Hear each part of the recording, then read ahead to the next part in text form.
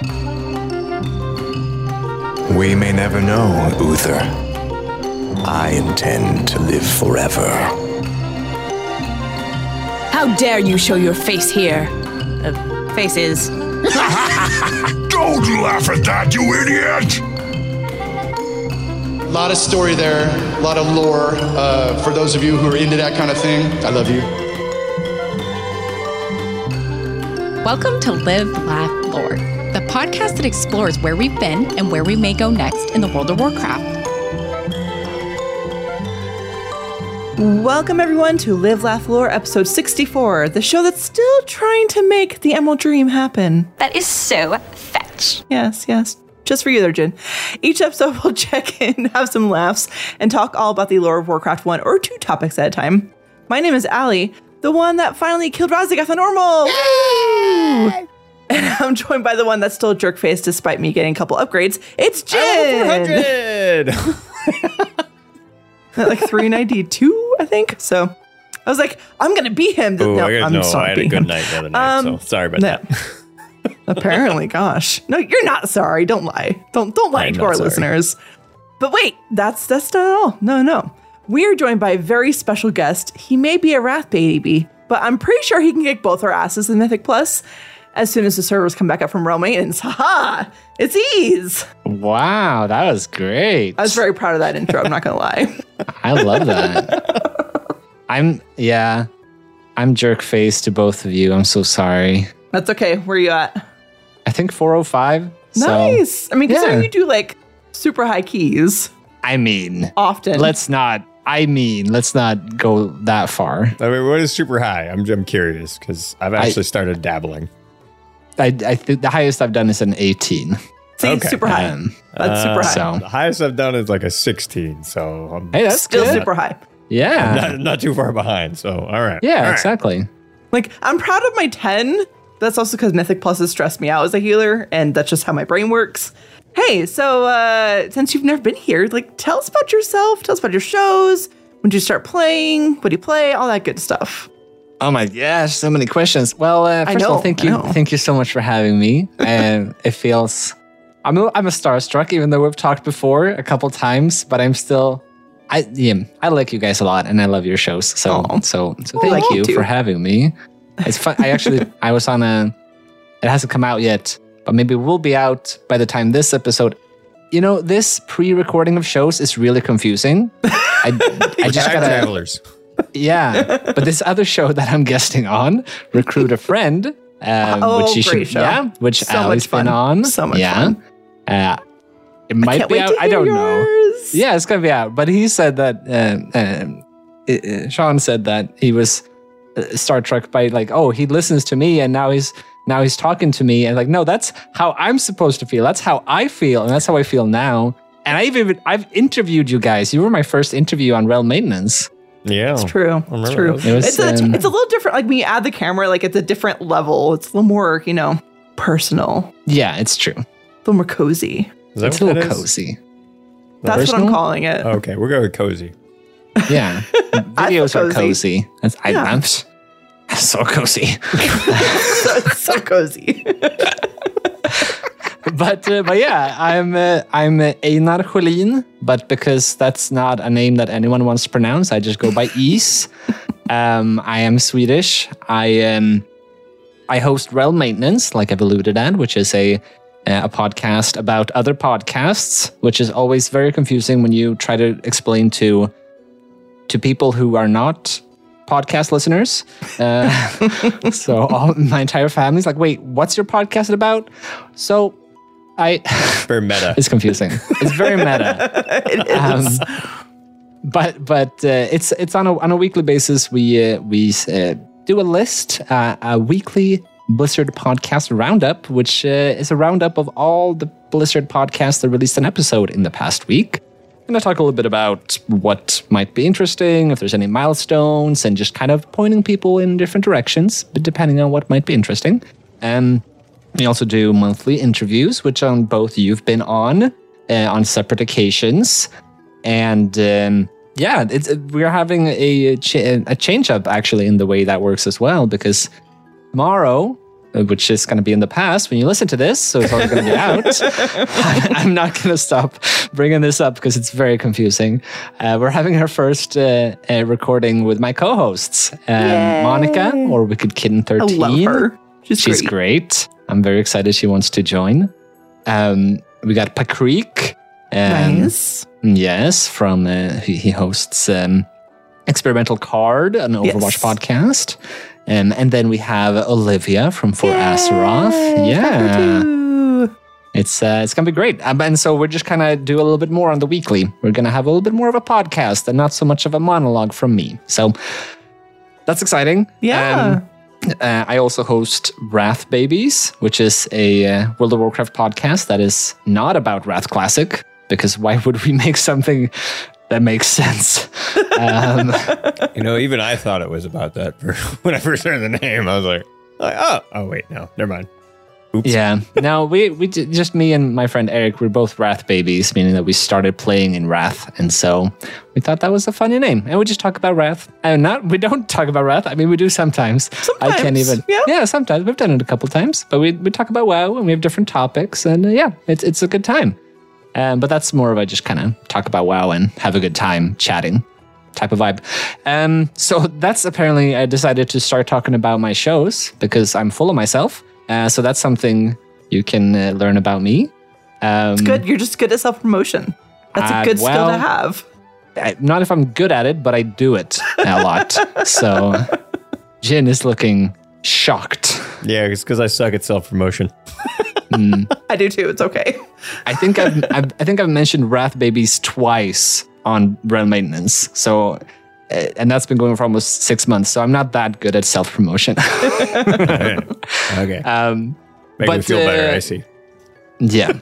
But so I played since Wrath since 2009. So I played the game for a long time, and I mained a priest since 2009 up until Shadowlands, actually. Yeah. When I switched to shaman for a little bit, and now I'm an evoker. Been healing for basically my entire WoW career. Dabbled a little bit in Shadow Priest in Ny'alotha, which was very fitting. Yes. And did that for most of Shadowlands as well. And but now, evoker, preservation. I just need to brag on my name. It's Ysera. Oh, that's good. I like it. That's good. It's very clever and smooth. Thank you. Sarah. Exactly. Ysera. So it's not like the dragon aspect. There's that no we in there. No, exactly. But no, well, some people pronounce you Sarah that way. You hear it sometimes. Yeah, Ysera. I'm like, that's not how you say it. I think I kind of say it like that. Especially now, I do. That's all right. But I mean, we'll get to that. But it's fun sometimes when they mention Ysera in game. I'm like, that's not me. That's not me. That's really impressive technology that they've added to this game. They didn't just say champion or friend or hero. They're just like, I should say my name. This is great. Yeah. Speech to text is getting great. Doesn't even sound robotic at all. Exactly. Well, speaking of the game, what have you been up to in game? Recently, I've been doing Mythic Plus. That's most of what I do nowadays. Because I haven't really been able to raid. I've always raided a lot, but my work schedule hasn't really allowed for that. I will be, however, in the future, which is nice. New job, new schedule, which is fun. So I'll be raiding with my guild, but I've been doing a lot of Mythic Plus and been leveling a warrior because protection tank seems like fun. OP. Nice. It's okay. They you can say are it. OP, yes. You're allowed to say it. I wanted a tanking class that seemed easy, and so I chose the flavor of the month. That works. Yeah, but no, I wouldn't say it's easy, but it's strong. easy-ish. Okay, it's overpowered. Okay, I said it. That's the reason. Okay. I play with a protection tank a lot in Keys, and so one of my good friends and hosts on Wrath Babies tanks a lot for me, and he does it well. So I'm like, I'm sure I could do that, right? So maybe we'll see. Maybe. But we will see once I hit 70, which I have not. But so I've been leveling and I've been doing Mythic Plus, and that's really it. But I'm enjoying pushing keys. It's fun to learn. It's fun to see what I can improve at and what I'm not so good at, which is Azure Vaults and the second boss with all the balls that come all around the room. I'm not very good at that at all. Not good at the balls. Yep. They like smack you in the face and stuff. It's not good. Yeah, balls in the face is usually... I'm not a fan of that, apparently. Well, it hurts, especially when you start doing like higher keys and stuff. The balls hurt. Yeah.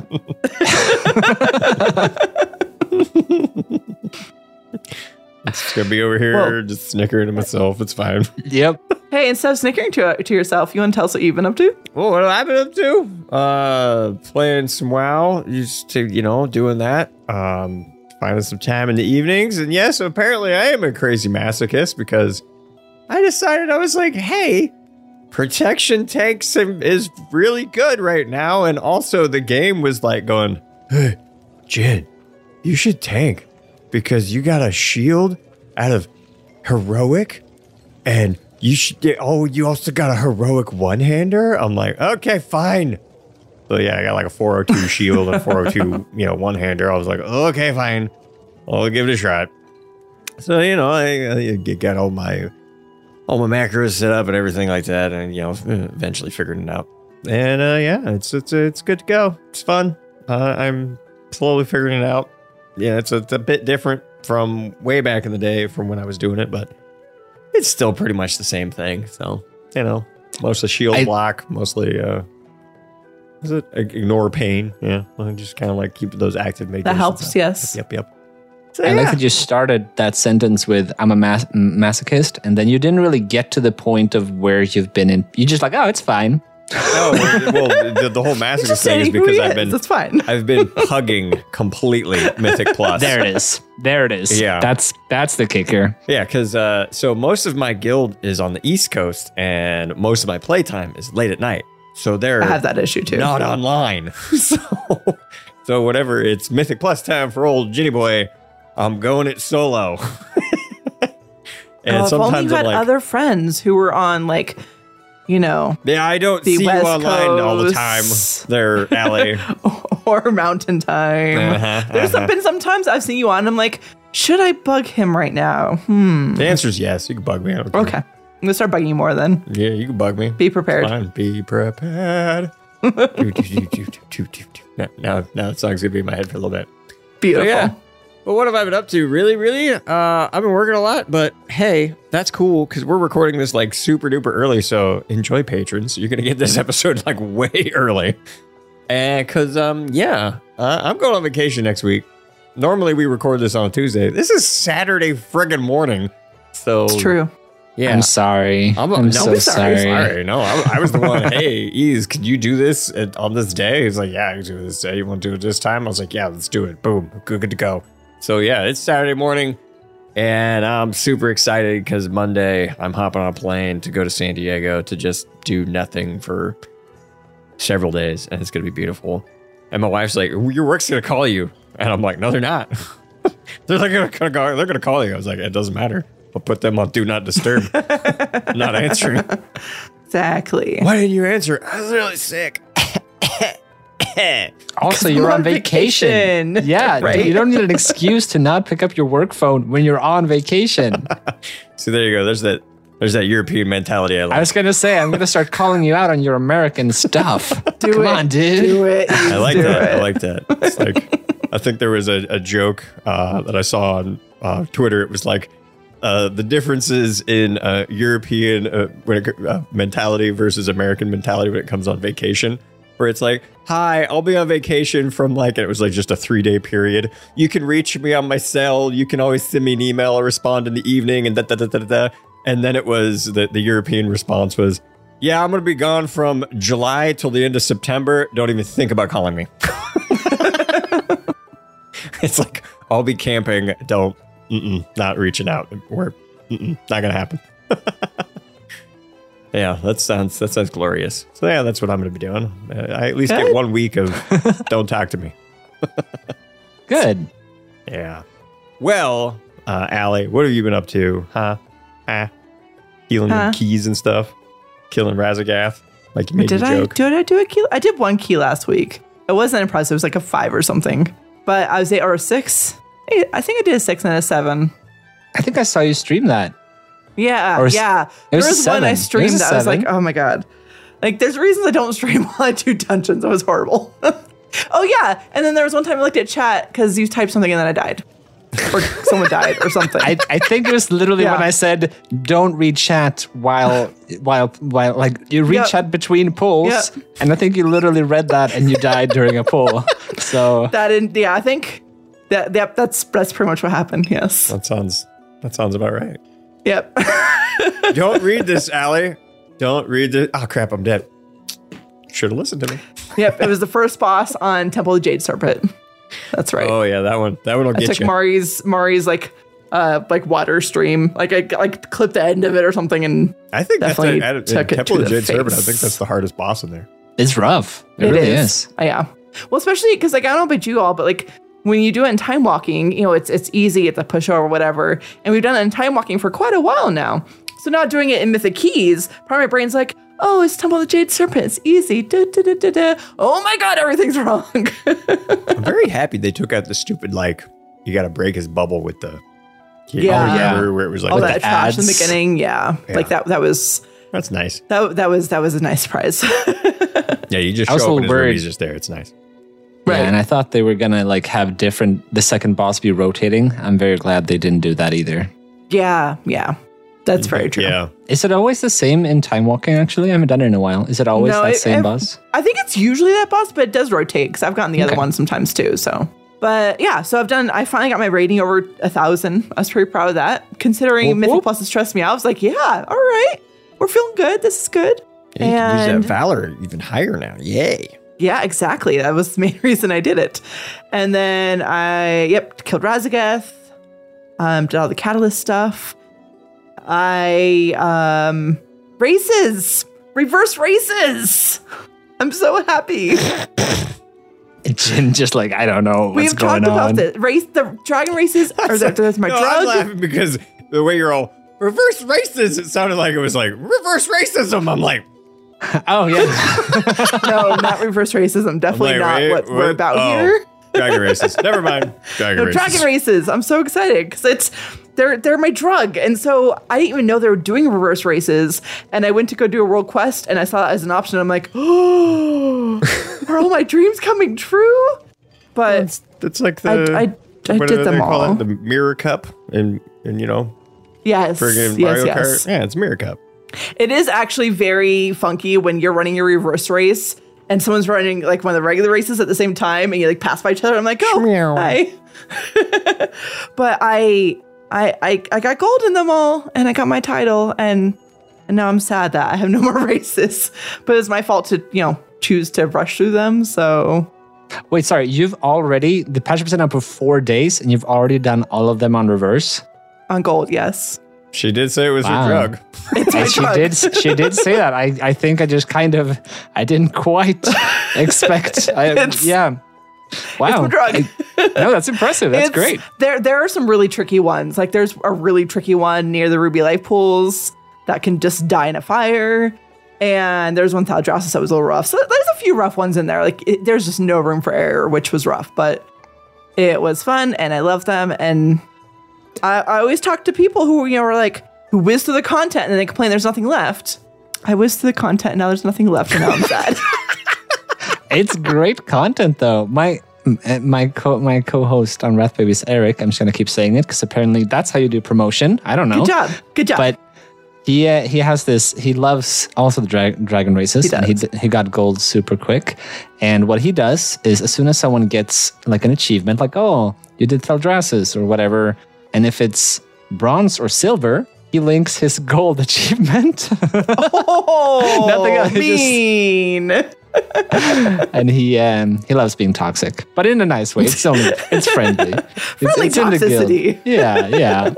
And then he told me he just does the races in the middle of the night when no one else is online. So if he accidentally gets a silver, he can just quickly fix that. There you go. That's a good way to do that. Yeah. No one can see his shame. It's fine.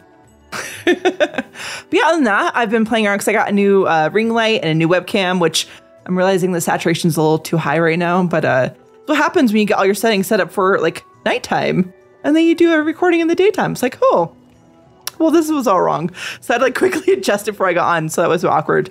But yeah, just playing around with that. And I completely like undid all of my cables and my desk and cleaned it all entirely off and then redid it all because I got like new shelves to put in and new camera and everything. So that took like, that was like an all-day project right there with cable management and everything. But yeah, that's about it. That's all the things. It's been a lot of things.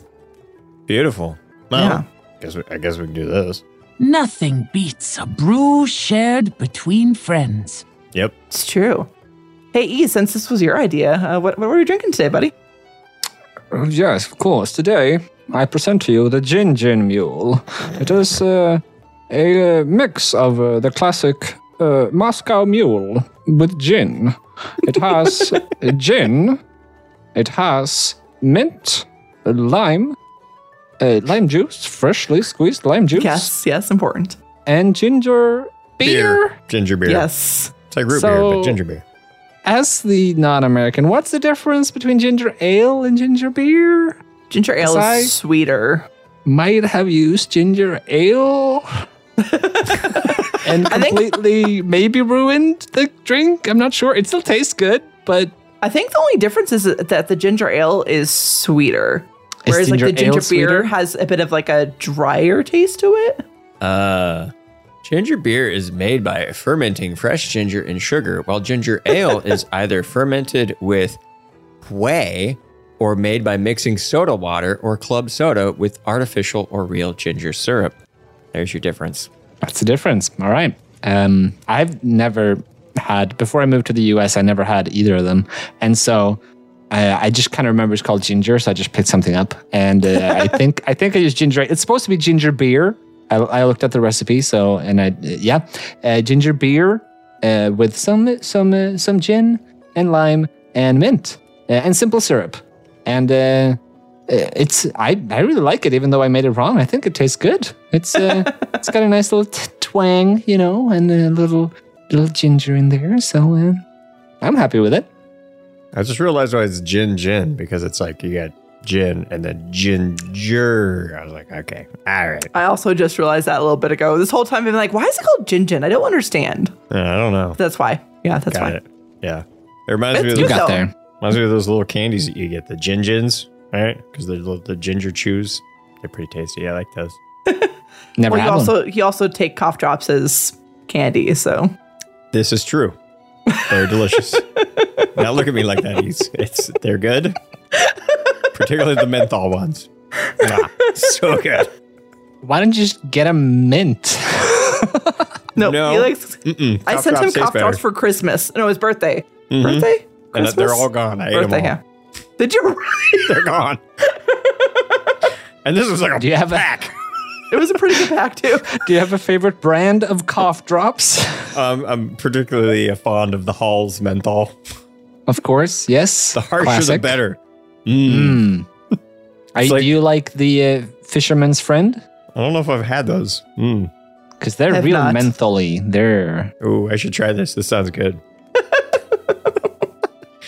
I love you. Fisherman's Friends. I have to look into this. All right. Well, this is a really good drink. I actually like it a lot more than I was expecting to. I don't have mules too often, but this is quite delightful. I actually might make another one later today. This is really good. Oh yes, it's quite delightful. Yes, it is. I'm sorry. Fisherman's Friend, don't original ever extra strong. Ooh, I need to try this extra strong. The Fisherman's Friend? Are you looking it up? I'm already looking it up. Let's try this. It's in a different league than Halls. Like it's Halls.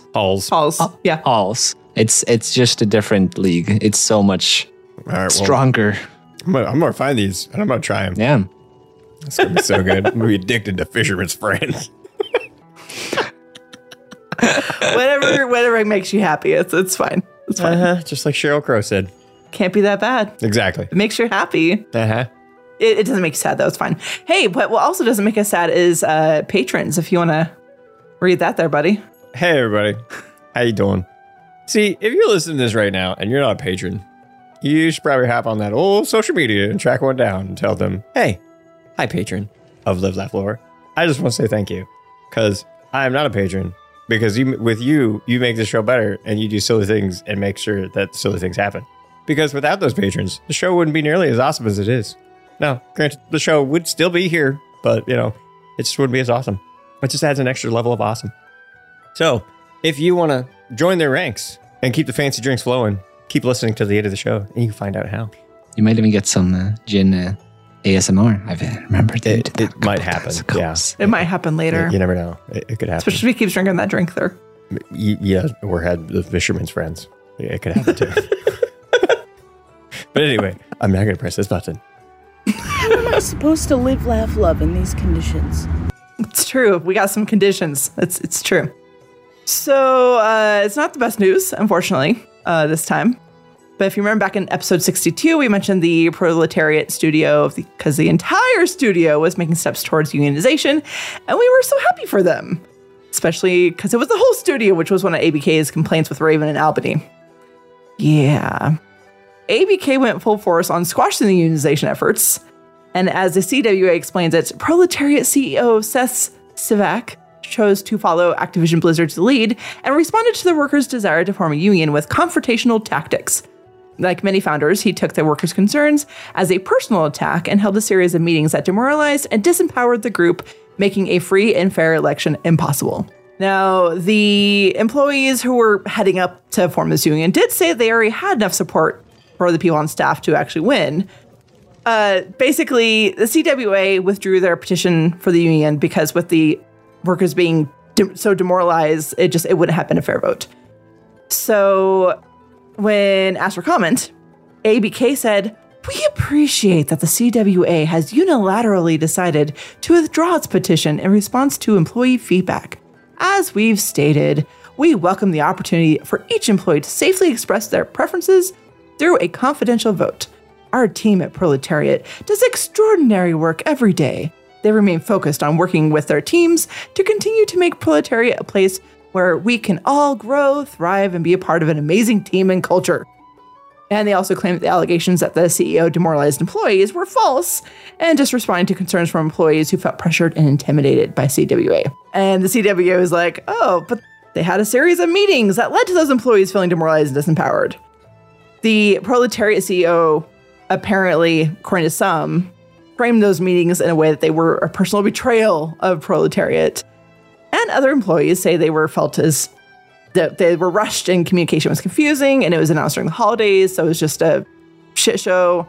I'm sure there's truth to that as well. I wouldn't be surprised. But overall, I'm also not surprised to hear that Proletariat pulled some union-busting maneuvers. So yeah, that was kind of a disappointment to hear. What do you guys think about all that business? I personally just find it very ironic that the name of the company is Proletariat and they are engaging in union busting moves. So I'm sorry. That just cracks me up because in case you don't know, the definition of proletariat is the workers or working class people. So that's what it means. And the CEO is basically saying, screw you, workers. So yeah, I can't get over the irony. Yeah, I think it's funny that apparently, like you said that, I'm trying to read for it here, but you said something that there were workers who felt not oppressed, but they felt pushed and intimidated by CWA. Yeah, that's interesting supposedly to me. Like, yeah, exactly, but I'm just how. Oh, we really want you to form a union, and we want you to vote for it. You can just vote no. Right. If you feel pushed, right? Yeah. Or just not join the union even after it's formed. Like if you really want to, like if you really don't want to be part of a union, you can just not join the union. Yes, you would think, yes. It's just interesting. Yeah. That they claim that they were intimidated. Well, in our last bit of news, it's about Brian Birmingham, who was the co-lead developer of World of Warcraft Classic. He was recently fired due to his protesting of the stack ranking policy that was forced upon managers from ABK leaders.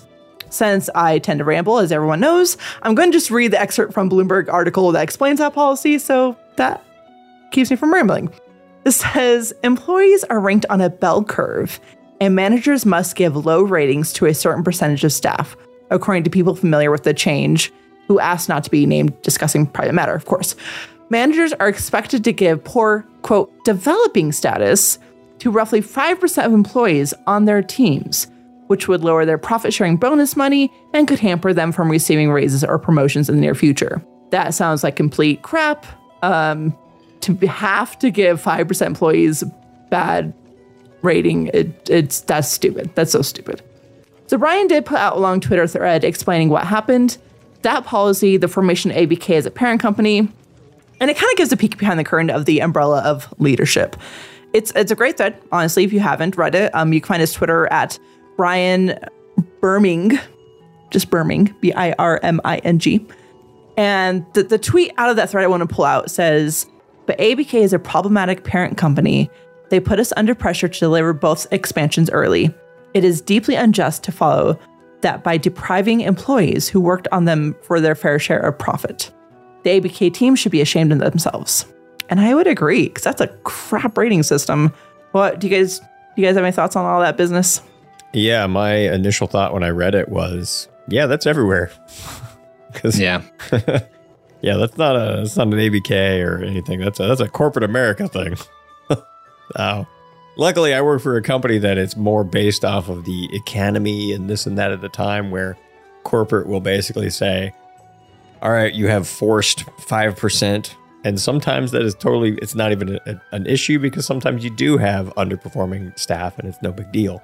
But when you have all stellar performing staff, yeah, we get into big, long arguments with HR saying, I'm sorry, we're not going to lump them into that when they just don't deserve that rating. So we get into long, drawn out conversations over this kind of stuff. And yeah, it really sucks when it's forced upon us.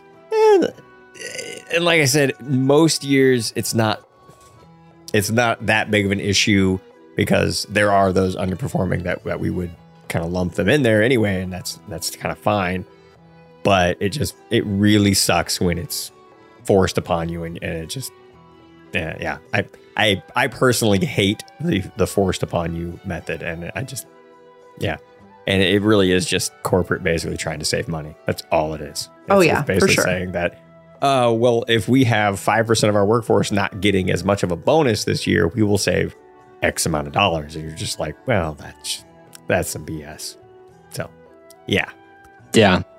Yeah, I think what was really interesting to this is, like, it was a really good tweet thread from Brian. Like, he really clarified things, and I feel like he was on his tone, it seemed like, this is not necessarily a Blizzard leadership thing. It's like you said, Jen, it's a corporate America thing where it's very common to do this. And I don't know if I saw somewhere, probably not in that thread, or if it was a different thread about this, where it basically said it started in the 60s. I can't remember. There was, I'm just pulling things out of my, but basically saying, yeah, it's been going on for a long time. And I don't know if it works or not, but obviously it gives the companies a thing to say, oh, we're going to save some money. But what I liked about what Brian said is that, it doesn't seem necessarily like this is a problem at Blizzard. It's just a corporate America. What is a problem at Blizzard, or if it is ABK, is the fact that Brian stood up to this, and instead of having a conversation about it, he lost his job. Yeah. Like, that's what's problematic to me in this specific case as well, because it's one thing to be like, oh, sorry, this is a corporate policy. Not a lot you can do about that unless you want to upend the entire corporate America. But it's very unfortunate that he lost his job for it, instead of being able to, okay, well, let's, find a solution or something. And I don't know if you noticed this, but the quote that you did about ABK being a problematic parent company and that they were put under pressure to deliver expansions early. In a later tweet, he said, yeah, that was, I shouldn't have said that. Like, Brian, I don't know if he was contacted or something. Whoops. But sorry, Brian. Yeah. Yeah, that was. But I mean, he was honest about it, which I mean, clearly that's the ABK is trying to say like, no, you can't say that. I don't know if that's part of NDA or something because it's not great publicity for the company. Yeah, it's not, but at the same time, it's the truth, and people need to know the truth about crunch and what corporate pushes on them and that kind of jazz. Yeah, I think it's good that he said it. I wonder what repercussions he will be facing for that. Might be hard to find another job in gaming, but hopefully not. But good on him for standing up for what's right. Yes. Hey, should we finally talk about some lore and have some fun with this? Absolutely. Let's do that. What you talking about? What you talking about? What you talking about? What you talking about? Well, finally, this far into the episode, we teased about it. We took time to grind the rep. Now we have finally arrived at Renown 19 with Valdrakken Accord. And for those who have not been through it yet, or if you want to wait and experience it yourself before you hear us talk about it, this is your only spoiler warning for the rest of the episode. I don't know why you got to do it in front of the kid with the effing. All you got to do is say earmuffs to him. Earmuffs. That's right. I just keep hearing these bumpers and I'm like, I'm here. I get to be here live with the bumpers. Live with the bumpers. I feel like we need to fit more bumpers in the episode now. With that being said, though, we're I know you can. I know. So let's get into it so we can do that. So we start off with an Emerald summons from Marithra, Ysera's daughter. We head to the Emerald Gardens because she is hosting the Azure Draconid Rhymic, who wishes to learn more about the Green Dragonflight, their charge, learn how they protect the gardens, and even help protect the gardens. Supposedly. Marithra, appreciating this knowledge and magic he has, hopes that the two of them and their flights can learn from each other, which I thought it was great. It was nice seeing different dragonflights work together like this. I thought it was going to be all warm and cozy and a great thing. Did you guys have any initial thoughts about this business? I don't know. If not, that's okay. Not really. He was just like, oh, what's up, guy? You seem all right to me. Kind of, maybe. We'll see. Yeah. I can't remember now when I started being suspicious. But as we go along, you'll probably be like, oh yeah, that was the moment. That's the moment, yeah. Yeah. Well, as a story, with most places in Dragon Isles, the Primalists are causing a lot of issues, as they do. And we're asked to clear out some of the Lashers, wake up some ancient guardians who could help defend the Emerald Gardens. And we discovered that one of them, as well as a Dryad, have been killed by ice spikes. Rhymic also, for some reason, asks us to kill a bird that was part of the defense of the gardens because supposedly it was becoming too feral. So we do.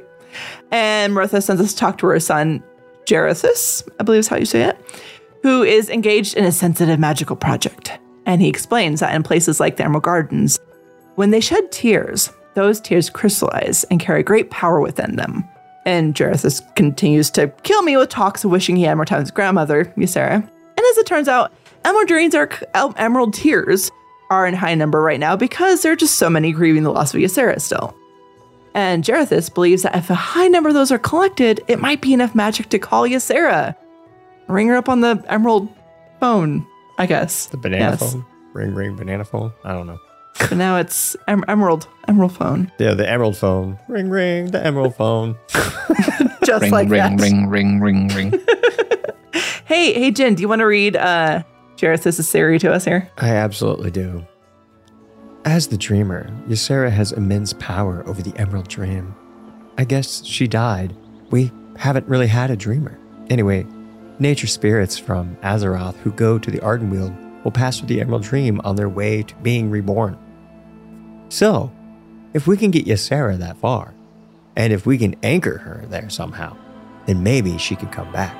I just don't know how she can leave Ardenweald if she's bound to the Winter Queen. Maybe if someone takes her place? But that's not a nice thought. No, it's not a nice thought.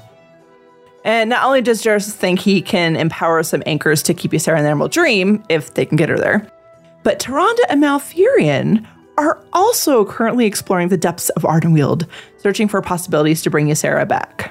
What are we thinking so far? So far, I was thinking, oh, Ysera's coming back. Ysera's coming back. Party. That was literally my thoughts. I was like, oh, yeah. that was it. I wasn't really thinking much beyond that at this point.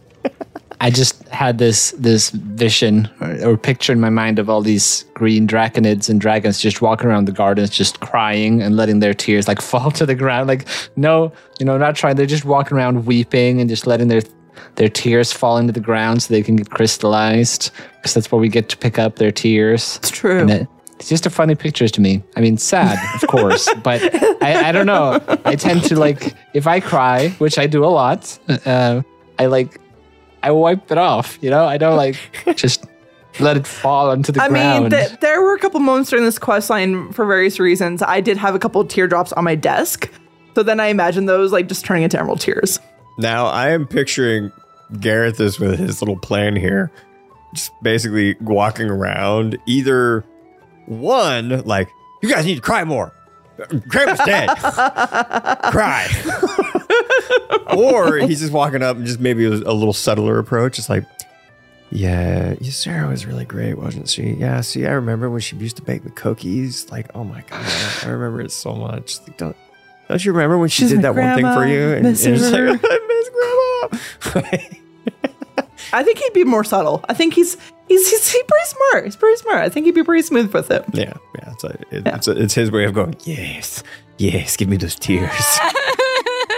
Oh, there, let me dry those tears. Yes, your anguish sustains me. This is definitely where I started getting suspicious, though, of Rymek, because he wanted to kill that bird. And there were a bunch of primalists. I don't know if you noticed that. Dead primalists around that bird. Yeah. So, Rymek, what you up to, buddy? Yeah, it's like, I thought the bird was supposed to defend. But he was like, oh, it almost killed us on the way over. Oh, goodness sakes. So, yeah. I wonder why, Rymek, huh? Bird's smart. But really bad that I killed it now. Well, within the Emerald Gardens is an area called the Ancient Bough, which contains the green dragonflight's Oathstone, as well as the portal to the Emerald Dream. And it's guarded by poor Somnicus. Yeah, Somnicus. The father of that green dragon that was killed by the harpoon trap during the main Nukud questline. We talked about it. It's sad. But once again, Blizzard makes us feel emotions as Somnicus expresses his just pure grief over the loss of his son. It was getting me. It was getting me. Meanwhile, Rymek has us give, quote, dynamic but very cold gemstones as a gift to the guards for their hard work. And reading some of the guards' quest text was like, or not quest text, but like text I would say, but like, thanks, or it's cold, or it's like, oh, hey, thanks. Like, oh, some of them liked it, some of them didn't. Oh, and Rymek also asked to see the portal to the Emerald Dream. No reason. He just wants to see the portal. Yeah, that was straight up when I was like, this dude's doing. I don't know. He's up to no good. He's up there. He's like, I just want to see it. I don't want to go through it. I just want to see it. It's like a kid asking for cookies. I just want to see the cookies. I just want to smell them. That's just all. You don't get any cookies. I just want to see it. I just want to see it. Right. And now I'm also picturing freaking Garethus with like a vial next to Somnicus over here, where he's like oh my God, yes, let it out. Let it out. I guarantee Somnicus provided a lot of those tears. He's like, I got a freaking gold mine over here. Man, this is really great. No. I'm very sorry for your loss, but please continue. Keep crying, please. I feel like there's so many times now when us players get like coaxed into doing things for the bad guy, and like with Selatath in BFA to like summon all those things, but at least then it was kind of intriguing. Like, oh yeah, I want to hear about N'Zoth, and I want to see Ashara as a player. And now he's just like, this guy's clearly gonna betray everyone. I don't want to do this. Yeah, the super red flag at this point. It's like, do we really want to do that, Somnicus? Like, do we want to let him see the portal? It's like, maybe not. How about no? How about no? Right. Yeah. Oh, goodness. Well, next we get a small cinematic with evil music in which freaking Rhymic freezes the guards, probably because of those gemstones, surprise, surprise, and then opens portals so a bunch of primalist air elementals can head to the Emerald Dream. Jarethis, however we say it, thanks quickly, and Tails swipes us out of there so we can be safe, which was very smart. And so we can help put a stop to this. We kill a Herald of the Frost, who with his dying breath says, "We will find it." But we don't know what it is at this point. Somnicus is feeling like shit, as he probably should be, because he let Rhymicass, as I'm calling him now because he's an ass, so Rhymicass, as nope, that's his name now. I'm just deeming it his name now. I typed it in the notes the rest of the time. It's great. But he feels like shit for letting the ass Rhymic see the portal. And Maritha also explains that there's something precious and powerful in the Emerald Dream that she swore to protect. The seed that was given to Tyrande from the Winter Queen, which contains the souls the Night Elves lost in the burning of the World Tree. Now in a cinematic, we get to see her plant it. And at the end of the cinematic, we see a small sapling start to grow. A sapling that will one day make it into the physical realm. And we're going to go ahead and plant a cinematic here so everyone can hear it. This seed is everything. So many beloved souls, entrusting their fate, their hopes to us. Are we certain it will be safe? Come.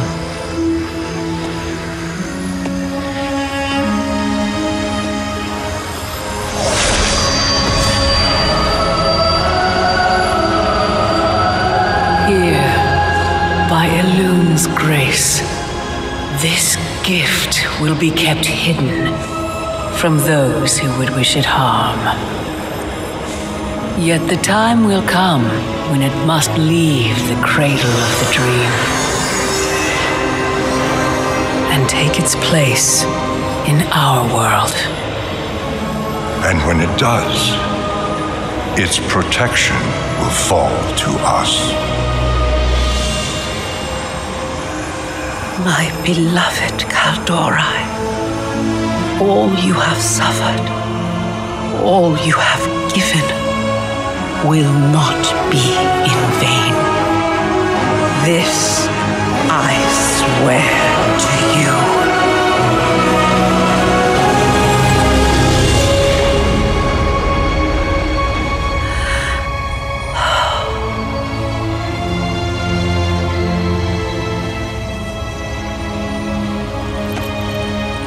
What is it, my love?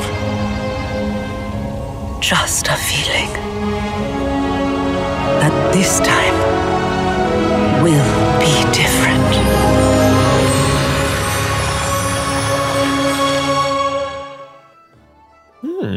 All right. What do you guys think about that cinematic? I got a couple thoughts. First of all, my first thought was the little mini cinematic when Garethus or whatever slapped me away with his tail. That was the most unrealistic video I've ever seen. Because as someone who has been raiding as long as I have, I would never stand behind a dragon. I don't know. That was my first thought. I was like, no, never get around. Stay away from the tail swipe. Watch the tail. We know that. We know that clip. You're going to lose 50 DKP. But yeah, no, like the whole cutscene and everything. I really liked it because it felt like, particularly at the end there, when Tyrande was like, we should finally put it in the little zoop, the little swirly do when it went into the Emerald Dream, and the little boop, little sprout came out. The zoop and the dweep. Well, I mean, it's like, it also kind of made me laugh a little bit. Here, it will be safe. You mean in the big swirly thing where it's like, look here. You didn't put it like, oh, let's hide it over here. Like, no, it was like, no, in this big wide open and the little swirly do, and it's right there in the middle. And nothing ever invades Emerald Dream. No, never. There's never the Emerald Nightmare. Yeah, it's notoriously safe in the Emerald Dream. Yes. Super safe. Yeah, but at the same time, like when Tyrande like put it there, she's just like, it felt like it was finally like, imagine if you were walking around town. I'm not saying a bad neighborhood or thing, just walking around town. and you were holding not even a suitcase or anything, but just in your pocket, like it was like, say, a cashier's check, right? Just a cashier's check, and it was for like $900,000, right? Wouldn't you be like, let me just get to the freaking bank?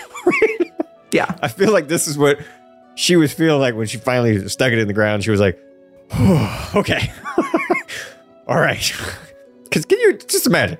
All of your people get put into the seed, and then someone comes along, burns it, smashes it. Like all those souls are like, seriously? I can understand her. I don't know her like. She probably round up real tight right there, and just finally, she was able to like breathe for a moment. Like okay. Well, and honestly, that's probably the first time she has taken a moment like that since the World Tree happened. Think about everything's happened in her life since then. Like, this was probably the first time she's really taken that moment just to breathe. Oh, yeah. Because even after she got her revenge on Sylvanas, she still had the seed to carry around and take care of and keep safe. That's true. Yeah. And then as we learned earlier, like, she's been trying to find a way to get Ysera back. Yeah. So the girl's been busy. Also all the, stuff with Elune and everything and just, yeah. Yeah. I realized in this cinematic how much Tyrande loves saying beloved. That's true. She does say that a lot.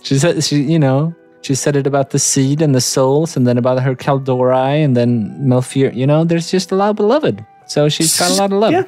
Yeah.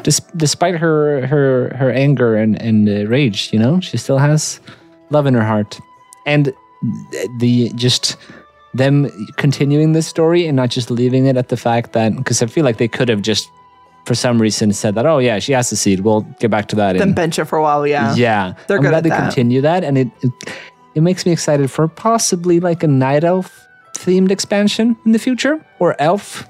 Like, I would love to have like an expansion that's like, oh, we got the Night Elves doing their thing, and the Blood Elves over here, maybe even some more Void Elf or High Elf or Nightborn stuff. We haven't really had like a full-on elf expansion, so I'd be here for that. And then Jin can get his Emerald Dream. It's not in the elf. 10-1. All right. Yeah. 10-2. Maybe 10-2. Maybe. I believe. Yeah. Hedge my bets. There's a 10 something, and if I'm wrong, then I'm wrong. We'll see. But yeah, fair. I don't know, Allie. What are your thoughts on the video? Like, I liked it. I liked it a lot. I liked. So we have seen over the years how strong Tyrande is, and everything she's been through, which is a lot. And she's always, having to be a strong one. Like, seeing her take a moment to like lean into Malfurion and have him like wrap around her like that, like, and her to be like have that moment of just being vulnerable and open and letting him do that. Like, that's such a rare thing, I think, for us to see from Tyrande, because she has been so strong. And so to see her take a moment for herself to just be comforted, like, that was pretty amazing, I thought. And I really liked that moment. I was like, oh, Tyrande, I want to hug you too. Can I hug you? I will hug you. Knowing Tyrande, she might be like, no. Yeah. but I'd be like, but I'm Night Fae. And then she'd say yes. And then I'd give her a hug. I don't know. I don't know. Tyrande does not strike me as a hugger. She's really not, which is another reason why, like, it would really, like, that moment to me meant a lot, because she doesn't seem like a touchy-feely kind of person usually. And we've seen so much of that night warrior side of her for so long, that to see her again take this moment like that I thought that was really powerful. Yeah. I like it. Yeah. Agreed. Yeah. It's good.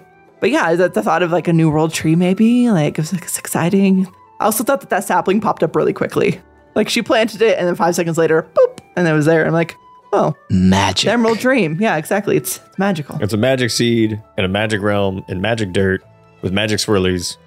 There's lots of magic going around, so that was the last thing on my mind. I mean, it makes sense, but I also was like, oh, that must be nice. It's barely a seed, right? It's just a husk with souls. Yeah, just a husk with souls. Well, moving on. While we were blocked up from the portal, Marithra basically tells us that there's a backdoor into Ardenweald. Wow, a backdoor into the Emerald Dream found in Ardenweald. And there's also a conversation with Seminicus where he basically says that he is willing to be the one to take Ysera's place within the realms of Shadowlands, which will also then be with his son. He was talking about how he's got nothing left here and is making me tear up again. It's fine. But that would also allow Ysera to then enter the Emerald Dream, which would let, Garithus do his thing. So we gathered some familiar allies to help us. We saw a good old Hamul Rodent Totem from the Styrian Circle. We saw Scout Tomel and Archdruid of the Claw, Coda Steelclaw. I also saw the silly crow chick hanging around too. I think she joined us. So we get to Ardenweald. We meet with Ysera and tell her about the plan of Seminicus taking Ysera's place. And then we get another cinematic. Sarah, your flight needs you. We need you. Whatever the price may be for your return to Azeroth, name it. Tyrande. Tell us. It's me. I must be the one to stay. What? Ysera knows this, though she would never ask it of me. No. We will find another way. When she gave her life for mine in Val'sharah, it was not her time. And now, the balance may be restored. Then I will stay as well. Chandris and the others can... Tyrande, should everything we hope come to pass, the Kaldorei will need you. I am so tired, Malfurion. Do not ask this of me. After everything we have endured. My love, you have always been the strength of our people. They will follow you ever onward, and you will never be alone.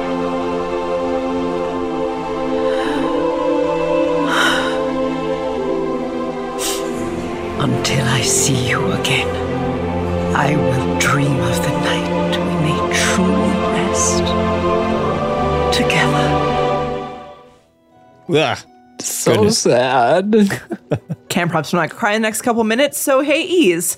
After the cinematic, we go and talk to Ysera, and she has something to share with us. You want to read that? Absolutely. Ysera, Malfurion says Ysera, by the way, just putting that out there. She says, Somnicus cannot offer his life. Instead, someone must bear the binding that connects me to the Winter Queen and to Ardenweald. Dragons like him, and like his son, Solithus, are not predestined to come to Ardenweald. Ardenweald is for powerful nature spirits that may one day be reborn to their own realms. It has happened countless times over, and it will happen countless times again. Only someone who is already part of that cycle may take my place here. Well, before I move on, do you guys have any thoughts on that cinematic? Yes, I have some serious thoughts on that cinematic, and I'll start with the good side of it. All right, and that is, so the previous cinematic, it was like, oh, finally, Tyrande could finally get a rest, and then bam, slap with this, and you're just like, oh my god. So it does feel very much like they captured it absolutely perfectly, because this is exactly how it'd be felt. It's like, I am so fucking tired. Yeah. Stop. Really? Universe? This is what you're gonna do to me? That's what it felt like to me. And she was just like, okay, of course that's what it is. It's kind of and then she just kind of was like, all right, fine. All right. Because, yeah, it does feel like, swippy swap, tradey places, not a permanent, right? It doesn't feel like it was a permanent thing. It was just like, someone always has to be here. It didn't feel like it was like, all right, now you're stuck here forever, Malfurion. And it was like, well, yeah, if Ysera pops back in, it's like, all right, Malfurion, you can go. You can stay. It's just someone has to be here, because it's just the way it works, right? You're kind of part of the Winter Queen now, because the Winter Queen is... if you go with Daddy D, go and say, I am Revendreth, right? What happens if him or part of him leaves Revendreth, right? Who knows? The whole realm could crumble. Who freaking knows? Now, okay. Now here's the one thing that I really took away from it was, obviously you can't see this right now, but there was one thing that really, really stood out to me when I was watching this, and that was Malfurion's eyeballs. Normally, he had like the glowing, like golden eyes. He eventually kind of inherited it. No. They were not golden. This is what I was thinking. The vassal of life disguises treachery. Beware the eyes of green. Those were some very green eyes on Malfurion. And really focusing in on them. So I was like, huh, all right then. So, and Malfurion's a little bit of a vassal of life. He kind of is like Mr. Nature Man. I don't know. So we'll see what happens there. That's all I'm saying. You never know. I have no freaking clue when old N'Zoth's whispers are going to rear their ugly head. Like, for example, a lot of people are talking about the Oath Stones being, the 5 keys and all that kind of stuff. So right. You never know. You never know. Well, you just blew my mind. I was about ready to mute and take a drink of my drink, and then you played that line. I'm like, oh my F. I can't. Wow. Oh my F. Payback for what episode? Episode 12. Episode 12. I'm very proud of that episode. Damn it. Wow. So that's another theory we can throw to the hat for that line. That's crazy. You're right though. They were. I forgot that they were green and not blue. For some reason I had blue in my head, but I think you're right. They were green. Oh, they were super green. In the cinematic, they're super. Yeah, that's the right. one thing You're that I right. saw. They're so weirdly green. Shit. Okay. They were kind of focusing in. It felt like the camera was like, look at his eyes. You see his eyes? Look how green they are. So does he actually have other eyes in some other? Because I'm just looking now back at the first cinematic with the seed, and he has different glowy eyes, but that's just the quality of the cinematic. But his eyes are green then too. When does he have golden eyes? Oh, this is back in the day, when he first showed up in Cataclysm time frame. He had he either had the night elf standard silver glowing eyes. But yeah, Al, I think after the events of, I think technically it was Vel'Shirah, like he even mentioned, when Ysera basically saved his life, he's had the super duper, I'm part of the green dragonflight eyes almost at this point. So yeah. And I don't know, very touching, very heartwarming moment. And I was just and then they zoomed in on his eyes. I was like, you're right. That did seem pretty purposeful. And I thought it was more just the drama of the moment, but now I'm like, oh my God. Well, I mean, it's both, right? It was very much the drama of the moment, very touching. Yeah. And, Tyrande was like, you've got to be kidding me right now. Are you... Wait, we already did that. We don't need to do it again. But yeah, it's... What? Yeah. But yeah, that's where my brain immediately went to. And it was that gif of freaking Leonardo DiCaprio with the drink, that was my moment there. I was like, oh no, what's happening? God, there's many implications with that. Ugh. Yeah, Malfurion did spend a fair bit amount of time captured by Xavius, even though it's the shade of Xavius, but in close proximity to the Emerald Nightmare and the N'Zoth, and we might be onto something here. I don't know if I like it, but we might be onto something. Yeah. But yeah, with all the focus on the infinite dragonflight and things like that, it feels like things are going to be going a little topsy-turvy by the end of this here expansion. Yep. Damn it. Hey, Ease, what did you think about the cinematic? Yeah, on a similar, on Malfurion, on the Malfurion road, but not in a necessarily he's corrupted. It was interesting, reading Ysera's comment afterwards, her text, saying that oh yeah, so normal green dragons don't normally come to Ardenweald, but apparently Malfurion is destined to go to Ardenweald. His soul is already connected to Ardenweald, and it was supposed to be powerful nature spirits. Why is Malfurion a power. I mean, he's very closely connected to the dream, right? And to the Emerald Dream, but why is he such a powerful nature spirit? Because usually to Ardenweald is where the wild gods come, right? And Ysera was obviously an aspect and super closely connected, but is Malfurion really that closely connected to it?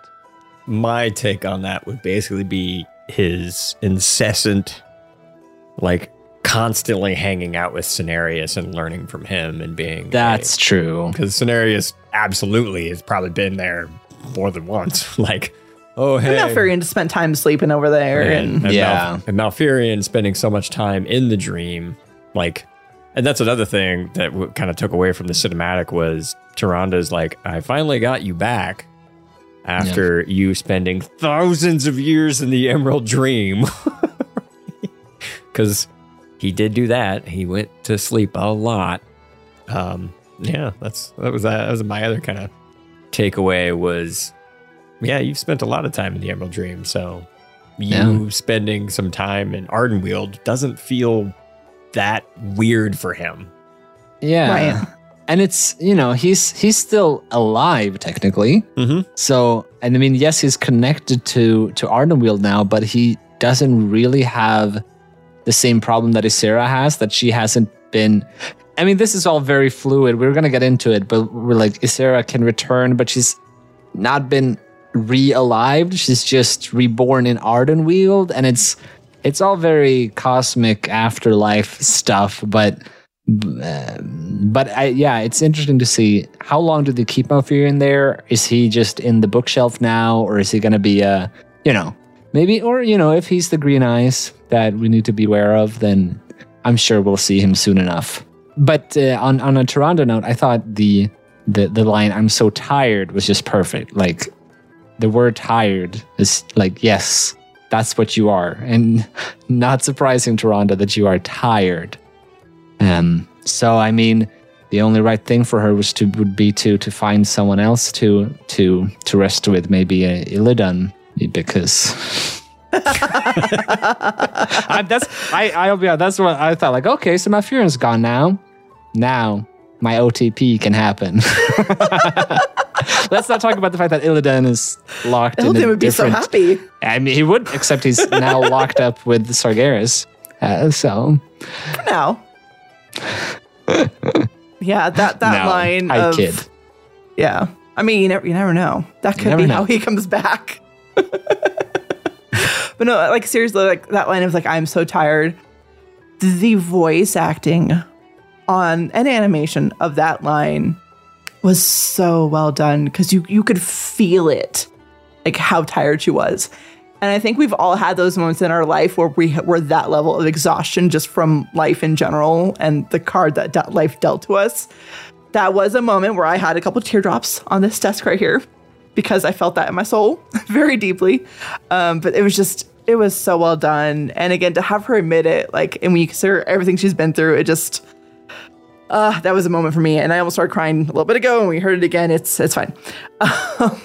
But yeah, I hadn't considered this whole Malfurion, Green Eyes, Nazal stuff, and now, like, it's just a whole other level of, like, processing these Il'gynoth lines, and oh my gosh, that's just mind blown. This is gonna be really long if I get into that though, so I'm gonna go ahead and continue on because we have more to talk about.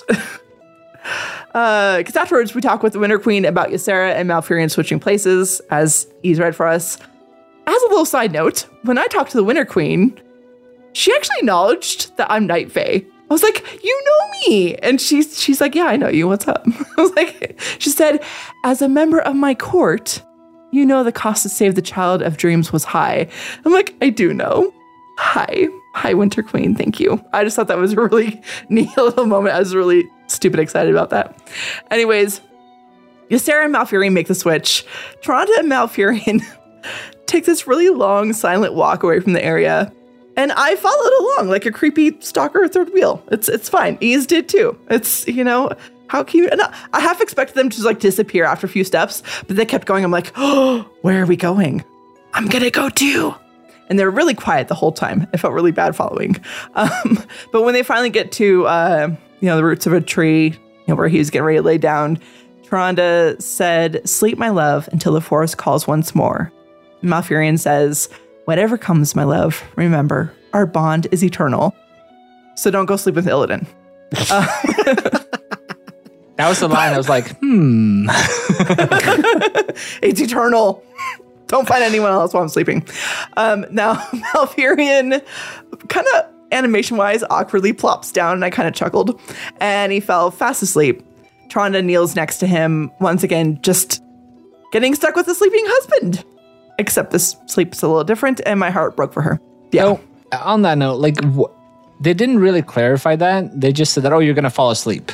Is that just because it's so taxing to be bound to the Winter Queen? Why do you think that was my take on it? That was what I was thinking, yeah. Right. Because especially it was really, after that conversation, he was he passed the F out. And so I assumed it was just so taxing to take on that burden, I guess. I don't know. Maybe he needs a big of anima stuff or whatever. Like when you first get there, it's like, oh, you need your anima juju. He needs anima juju, except Erlon's not there to give it to him. Yeah, it's because we killed him. No, we didn't kill him. We killed his little copy duplicate thing. Mm-hmm. He brought it on himself. Hey, whoa. You are kicked off the show. Goodbye. We're going to re-record without you. No. Anyways, at this point, oh goodness, Ysera gets ready to go to the Emerald Dream, and we can join her briefly. She talks about how she can feel the energies of rebirth surging in her, and she's ready to go from the realms of death into life. And she very dramatically turns into a dragon. She opens her wings. Her new model is just, it's fucking awesome. Like, she's got some Ardenweald on her, that like bluish purpley tint, like on her wings, like around her like head a little bit. And all of her breath attacks look a little Ardenwieldy now, which was awesome. And she flies into the Dreamway, and we follow a really cool, epic feeling moment. And we end up in the same area that we see at the end of the Emerald Nightmare raid. Now, I went exploring a bit, went into the cave where that spirit of Ysera led us to back in the day. And the void flower that we purify in BFA, not there. I double checked. Meanwhile, Ysera is over there talking about how something's changed and her connection to the dream feels different somehow. Different. Did you guys have any thoughts at this moment you want to share? No. Just, I was like, why does it feel different? I don't know. Yeah. Probably because you're dead. Probably because you're dead. So nice, Jen. It's so nice. I was like low-key hoping that they were going to give us a new area of the Emerald Dream. And then like, oh, it's here. Yeah, that would be really nice. It's always nice to go back there, but it's like, oh, okay, it would have been cool to see some more of the Emerald Dream. Because that always felt like I don't know, that's not how I imagined the Emerald Dream. I have this very lofty idea of what the Emerald Dream is at this point. No, yeah, I agree. Why is it different? This may be because she is still technically dead. And, yeah, I don't know. That makes sense. She's been touched by death. I think that's she has a crazy connection to Ardenweald as well now. Yeah, so it's pretty evident that it would be different, I guess. But sure, you can point it out. Feels different. You're dead, lady. Oh, yeah. That's why it feels different. Okay. I remember now. All right. I have to say, as someone who always loved Ysera, and as someone who loved Ardenweald, and I love the colors blue and green together, she looks gorgeous. I need like a little like figurine of her to put on the shelf behind me because I love how she looks with all the Ardenweald touched on her now. Like, it's just like, I couldn't stop looking at her. I want her cape. You want her cape? That's very cool.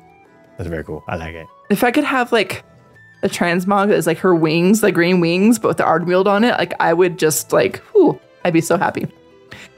Anyways, we all go back. We slay some Primalists, and we bring down that ice barrier. We get a reunion with Marithra, Garithus, and Ysera, which made me cry, and there were emerald tears on my desk, and it was very intense. I kind of sobbed. Sminicus flies off without us in order to get revenge against Rymicass, as I'm calling him. And Sminicus angry. Sminicus smash, like he's pissed. We eventually follow in order to stop Rymicass and protect the growing world tree, which is awesome because World Tree, which we'll talk about later. But we get an awesome moment where our green dragon friends attack from the air. Seminicus was able to stop Rymic from reaching the World Tree. And as we kill him, he yells out things like, "These Titan spawn are unworthy," and "No, they lied to you. You cannot trust the dragons."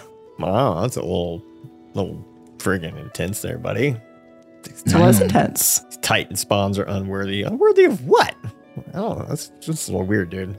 I don't know. But my big thought was, yeah, I didn't have like real big manly tears, but it's definitely some misty eyes when Marithra and Ysera met back up again. Like that little like mini cinematic, I was like, dude, someone's chopping onions or something in here. What's going on? Like I watched it again to see if I should grab it for the show. It's mostly heavy breathing. It's really just heavy breathing and crying and like music. And I'm kind of glad because honestly, I would have been crying right here on camera for you guys right now if we played it. So, but their reunions, both of theirs, like with Marithra and Ysera, and then Garethus with Ysera, it was just And my emotions. In the future, you can just say, instead of saying I'm crying, you can just say I'm collecting emerald tears to bring Ysera back. There we go. That's all. I'm crying for the better good of everything. Yeah, absolutely. My tears are magical. Mm-hmm. Yeah, I love that scene of Marithra being like, "No freaking way! Like, are you kidding me? This is the best." Best thing ever! I think it's cute how proud Garethus is too. Like, yeah, it worked, Grandma. Hi, I did it. I did. Oh, I did. My big thought was the Primalists never actually said that they were there for the World Tree seed. And I don't think they were. They never said what they were there for. And while obviously that's what they were protecting, I don't know why the Primalists would want that except to destroy it so there's not a new World Tree. But what would they do with a bunch of souls? That's a good question. I think they were there for something else. I think they were there for the power that then, well, I mean, we'll get to that. That's the next part. But I don't see why they would be there for the World Tree seed. Yeah, I don't really know. That's a good point. I mean, originally I just thought they were there because they just wanted to invade the Emerald Dream and use that as like a way to get to other parts of Azeroth and, do their thing to negatively impact the Emerald Dream. But you're right. I mean, it is a good thought. Why would they want the seed? Maybe that wasn't what they were actually after, even though we were kind of led to believe that. Yeah, all the green dragons kind of keep saying we need to protect the seed. They can't get the seed, which, yeah, absolutely. But the Primalists never said that they wanted the seed. Yeah. Yeah. So, yeah, based on their, that's interesting. I was going to say, based on their motivations and who they hate and everything like that, it feels like the Primalists would almost want to be somehow using the Emerald Dream to bring a pure version of Azeroth back, without the that makes a lot of sense. Of the Titans, because right. I mean, if you assume that the Emerald Dream is what we were originally told, not this current iteration wherever we're on with the Emerald Dream, who knows? But originally we're like, oh, well, this is the Emerald Dream is like Azeroth before anything corrupted it, right? It's in its most pure form.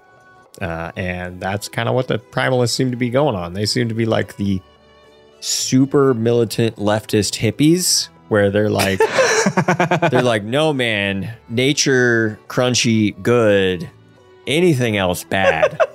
Right. Now, the cybernetic implants, no, this is bad. I mean, that's Titan stuff in my mind. They're like, no, you can't have that Titan stuff corrupting it. You need nature and anything from nature and it's good, right? Because we were using the elements here.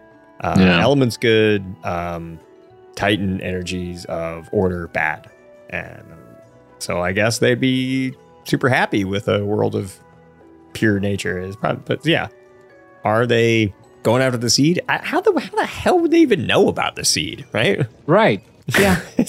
So yeah, I can see why they would want to invade Emerald Dream for reasons, but it's not like someone's going like, the Winter Queen, they give a seed to a bunch of Caldor. The Primals are like, whoa, that sounds really cool. What are we going to do with that? I don't know.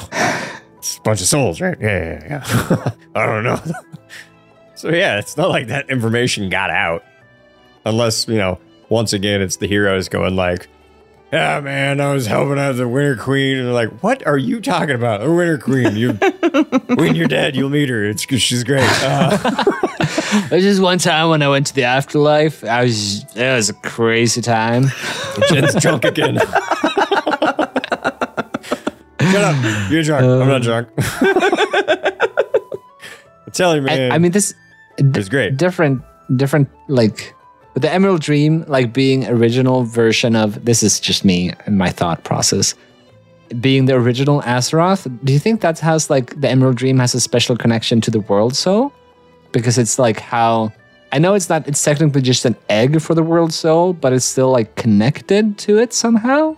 Now, if you go off of Chronicle, which is apparently a little sus at this point with some of its explanations, but I would say the Emerald Dream is very likely, as well as the Shadowlands, are both strictly connected to Azeroth and like the connections and things like that. Because normally, if you go with the original 6 elements that it talks about, you had, the Firelands, the Abyssal Moth, or water and sky, something freaking, the air one, whatever it's called, and then Deep Home for the earth, and then for the other 2 you had the Emerald Dream for the spirit, and then you had Decay, which was the Shadowlands. So that's kind of how I always envisioned it in my head, and a lot of that is probably a little inaccurate, but whatever, or maybe a little too simplistic. But it felt like the Emerald Dream was the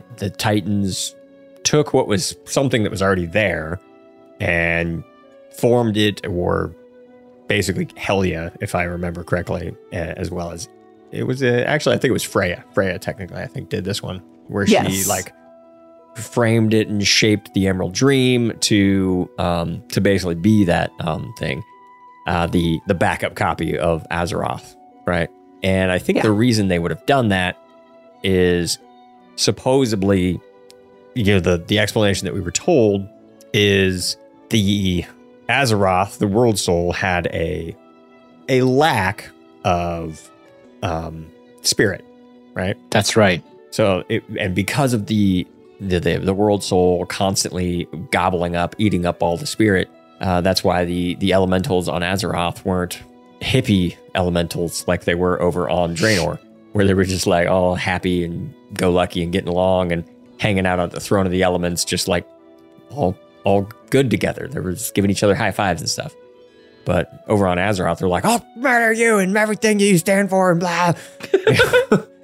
That's Ragnaros over there. He's very angry, very hot-headed, if you will. Oh. Yeah. Can't even with you right now. Can't even. So yeah, I don't even know where I was going with this. What are we talking about? Yeah, sorry, I derailed the conversation. Let's get back to the Emerald Dream and the story of Renown level 19. Yeah. Okay. So in the last little bit here, Ysera can't become the official dreamer. Her connection to the dream has changed. Someone else is the dreamer now. And the actual dreamer needs to activate the artifact protecting the seedling in order to take out the primalist forces within the dream. Then Ysera realizes that Marithra is now the dreamer, and the artifact is activated, and the day is saved.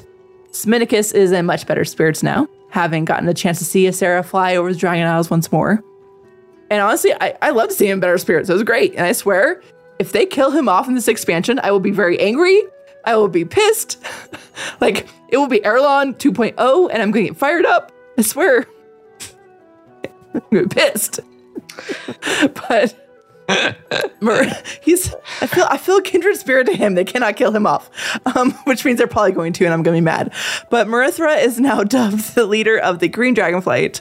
When the dragons regain their powers, the aspects, she will become the official aspect of the Green Dragonflight. Yeah, let's go. Do it. Sorry. That launch, the little launch screen makes sense now. Yay! Because I was there like, we go. I was like, that's nice. We only have two original aspects left. Do you think we'll have any original aspects left by the end of this expansion? Yes. Because I swear, if they Alexstrasza. kill them all off, like... Yeah, Alexstrasza is still going to be kicking it. She'll be fine. Nostormu is that was the question. He's on the chopping block. He is not long for this world. He has been talking about cloudy One way or visions another. for a very long time. Yeah. He's like, I can't see nothing. Yeah, he's not really been a lot of aspect of time this expansion, has he? He's like, no. I can't see that. Also, I need your help to see that time, and I can't see this time, and it's really hard. Just like that. Just like that. That's my perfect rendition of Nostormu when he talks. Perfect. Thank you. Thank you. Yeah. Oh, goodness. Well, that was the end of the quest line. Do you guys have any thoughts about that last little bit there? Maybe it was the artifact that the Primalists were after, because it seemed pretty powerful. Just saying. Right. But they don't have, they don't have a dreamer, so they couldn't access it anyway. I don't know. I mean, maybe they thought that all you had to be was a dreamer to activate it. I have a dream. Like he's another dreamer. Well, he may be a dreamer, because just like John Lennon said, I may just be a dreamer, but I'm not the only one. So it's true. So maybe they were just like, listen to that song, and they're like, doesn't the dreamer have to activate it? I was like, I'm a dreamer. Aren't you a dreamer? Like, yeah, we all have a dream, dude. I dream all the time. Bro, we can dream of a new future together, bro. It's like we can activate the artifact and it'll kill all those pesky dragons that are using their creatine powder and thinking they have to be all jacked up and stuff with their steroids. and that's not good. That's not natural. That's not, they're not natty. They're not natty. You gotta be natty. You wanna be good. Natural. So yeah, maybe that's what was happening. But I don't know. I don't know where I'm going with this. Now I'm just pretending that I don't know, they're but dreamers. I'm thinking of show titles. Yeah, so that at that point is the end of the quest line. The Valdrakken 19 that we've waited so long to get to, which is great. So I have questions. What's that? And things we can talk about. First off, did they need to bring Ysera back if she isn't going to be an aspect? She's not even the dreamer. I mean, sure, it gives the Night Elves a boost to have her back. That's great. And she did help a little bit. But what is she going to do now? Is she going to kick back with a drink and take naps? What's she going to do now? Well, Ysera, when we go to the Emerald Dream in a future patch, is going to be like, hey guys, I know this place really well. Khadgar, sit down. You've been fun. I got it from here. So, yeah, I think Ysera is going to be a big time quest giver when we are going into the Emerald Dream. And she is going to be like, hey, welcome to my former home. It's still kind of my home, but now my daughter moved in. I gave her the deed. She's the dreamer now. Now I'm just I'm like the dreamer's mother, kind of like the queen mother, but the dreamer's mother. So, it's, I think she is going to play a very big role. And Marithra is probably going to stay more once my assumption is Marithra will be more on the Azeroth side up in Valdrakken on the Little Roost. She'll probably join the other three. And friggin' Ysera will probably almost like a go-between. And I genuinely see her eventually playing a role of basically going back and forth between the Emerald Dream and Ardenweald, frequently. That's just because that was one of the big things that they were trying to play up in the last expansion was they're it's Elune, she's my sister and I'm the Winter Queen and and maybe Ysera will be like, I know that the relationship was a little mended, but you guys need to get together for a mani-pedi day or something. Oh, I love those days. And just have a nice spa day and just be sisters again. You need to be and maybe Ysera will be able to make that. And she'll be the one on the side going I did that. I don't know. And then maybe we'll finally get to meet a loon. Oh, Yeah. maybe. I feel like that's kind of in the future. I feel like there's been a lot of Elune talk recently, and there's a lot of stuff going on. So maybe if we get a Night Elf expansion, we could get an Elune expansion. Maybe, and Ysera could definitely be a big part of that. But I also think, thinking back, Ysera, previous to this and them losing their aspectral power, she was asleep a lot. Like she was in the dream. It's true. She was the dreamer. Even in Cataclysm, when like it was the big kind of the dragon expansion. Ysera the Awakened. Exactly. Like she was asleep for the beginning of that, and then she woke up. But so I mean, they could very well put Marithra to sleep to hang out in the Emerald Dream, and Ysera could be the Green Dragonflight ambassador on the council of that aspects. I mean, if they it'd feel very weird to like, oh, we have a new aspect, but here's Ysera, but they could do it. I don't know. Or they do it the opposite way. They say like, hey, Marithra, you're the new aspect, and we're just gonna split the job between mom and daughter. I don't know. But I think you're right, Jin, that we're not gonna we're still gonna see Ysera quite a lot, I think. Yeah. I definitely, I would love to see her actually fly over to Valdrakken and go see the others up in the sky, up in the little tower there. That'd be really cool. I mean, get a little reunion scene. Alexstrasza is gonna freak out. I'm kind of sad that we haven't seen that yet, because like they were so close. They were clutch mates. Is there another quest line coming up at like 25 or something? Maybe.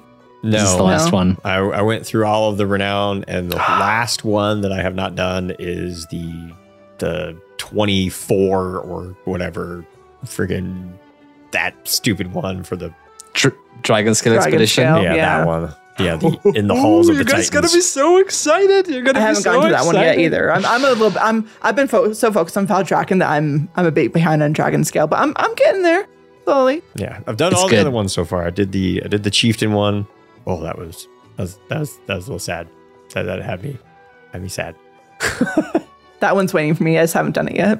I won't say anything, but I think you'll have a lot to talk about when you get to that Dragon Scale Expedition renown quest line. You're gonna have some thoughts. I think I'll just say that. Oh yeah, I'm sure. It's good. We do tend to have thoughts, yeah. Yeah, I tend to have thoughts. Yeah, it's gonna be good. Sometimes they're just like, what was that? Yeah. Have you guys done there's a side quest in on Aran Plains with a garden tender and 2 dryads? No. And the 2 dryads. Which one is that? It's in the west. It's kind of in the Emerald Gardens, and there's 2 dryads who try to cheer up this night elf. Yes, I have druid. done that one. Yeah, and I did it. I did that quest line after I did this renowned quest line. Oh yeah. And it ends. I can I talk about it if you haven't done it, Jin? Yeah, it's fine. I'm not quite as spoiler avoidant as some. Yeah. Well, so this druid, this night elf, is like, he's so sad because Ysera is gone, and it ends with him like kind of being more upbeat, but still missing Ysera. And I did this after Ysera was back. I'm like, just. She's here. She's over there. She's so close to you. You'll be so happy in like just a couple weeks when timeline-wise she'll be back. Collect your emerald dreams, your emerald tears. Sorry, your emerald tears. Once again, pre-recorded episodes. It's like pre-recorded quest lines. Just get it right.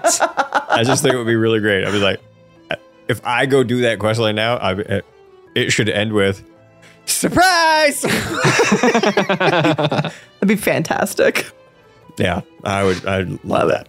It's like, by the way, go check it out. She's back.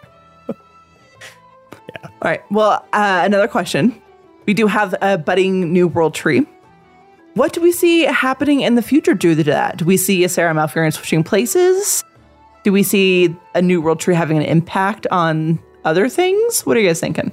So, like Ysera and Malfurion switching places, I definitely think that that's going to be a not necessarily a common occurrence, but it does not feel like Malfurion is there forever.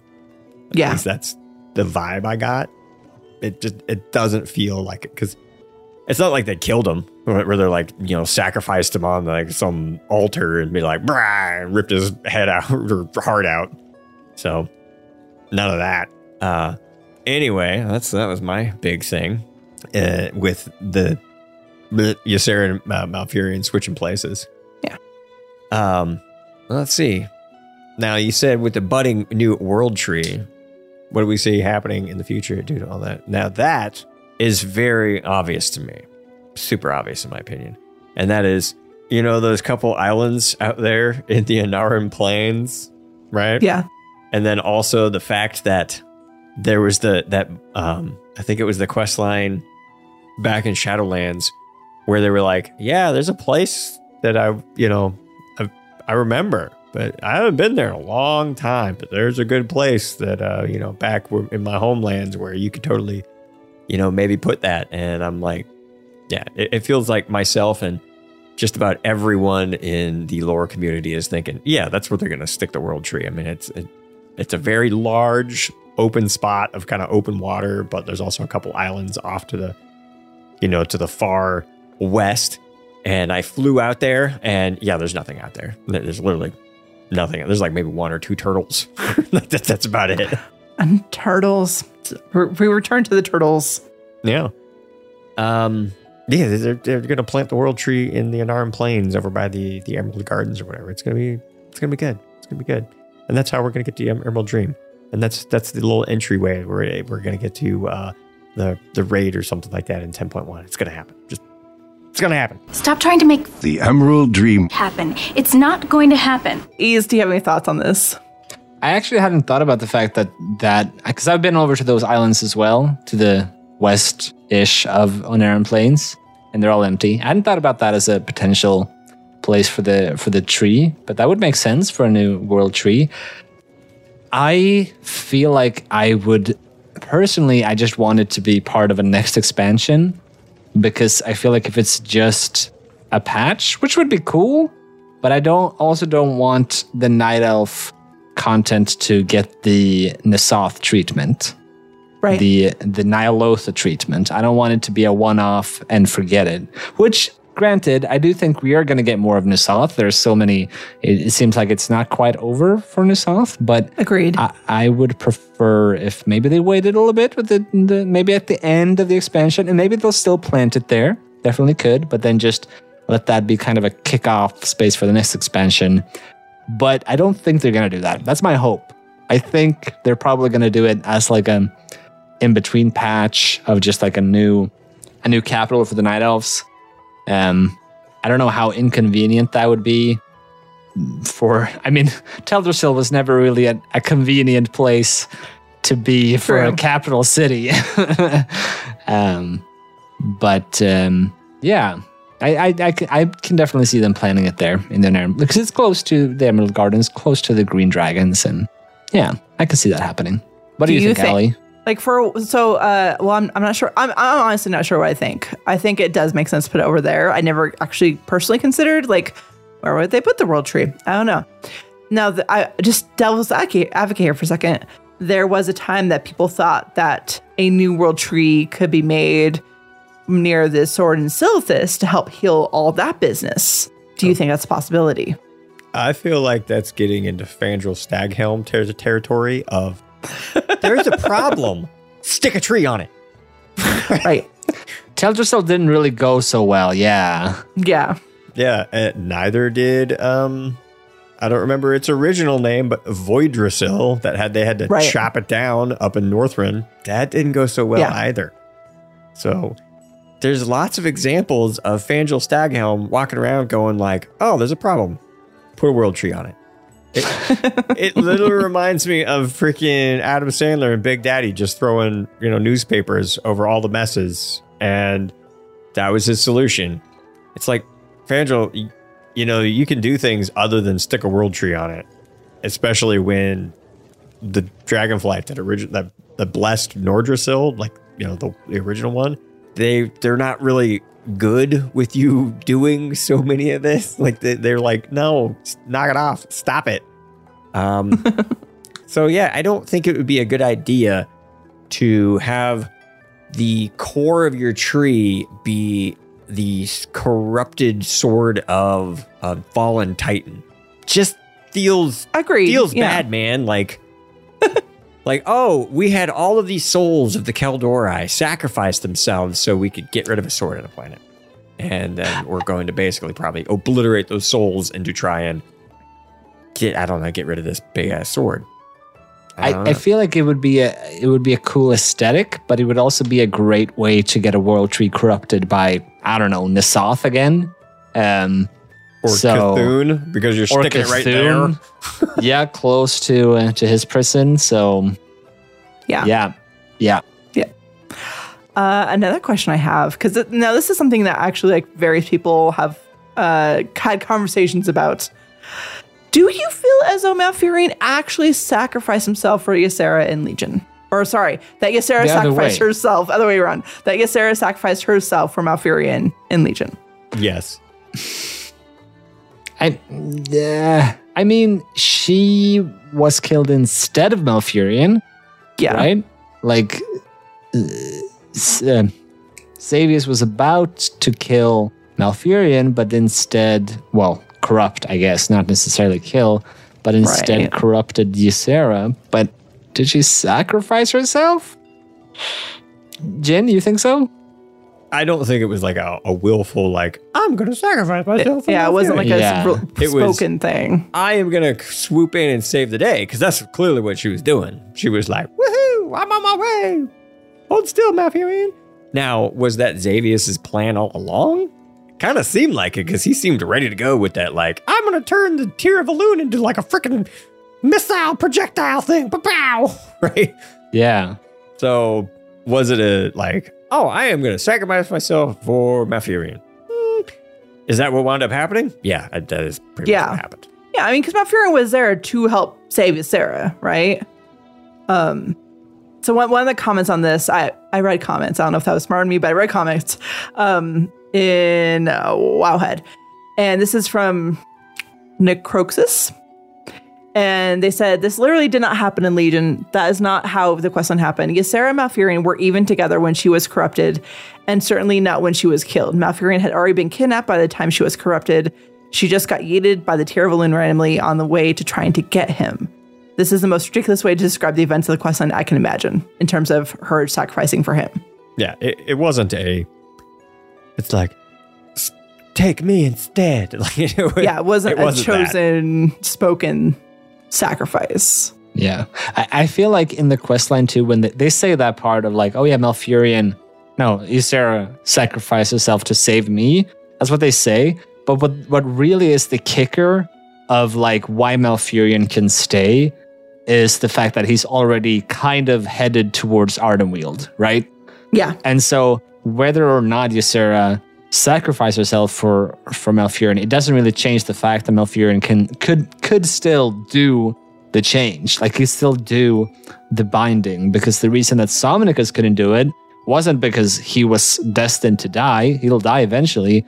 But it was the fact that he's not destined for Ardenweald. Right, whereas Malfurion is. So it makes more sense. Right. So while I agree that, yeah, there was not really a sacrifice in that sense, it doesn't really matter. Like, it just flowery words to like, I should have died, so I don't feel bad about taking Ysera's place. Yeah, I agree. Yeah, and he was definitely the most expedient, as in he was right there. But that does help, yes. But they could have went and got, like, Onara, a wild god. Right. She could have took Ysera's place. Or probably Malfurion's just in the wrong place at the wrong time, apparently. Bwonsamdi? No, we don't want to kill him. He needs to stay. Don't do Bwonsamdi. I just want more Bwonsamdi. Always. I do too. I really do. Yeah, you could have probably went and got like some random wild guy that no one even knows the name of and just be like, oh, hey, here you go, Ysera. You take me instead. So, like Vol'jin? Yeah, there you go. Vol'jin could have done it. Maybe. We'll see. See what's going to happen there. But yeah, maybe. It certainly felt like, as it was described, was anyone that was destined for Ardenweald and was already part of the cycle could take her place. But if the Arbiter was going to deem you to go to Ardenweald, it wouldn't work. And Right. as Sarah said, green dragons don't normally go there. Yeah.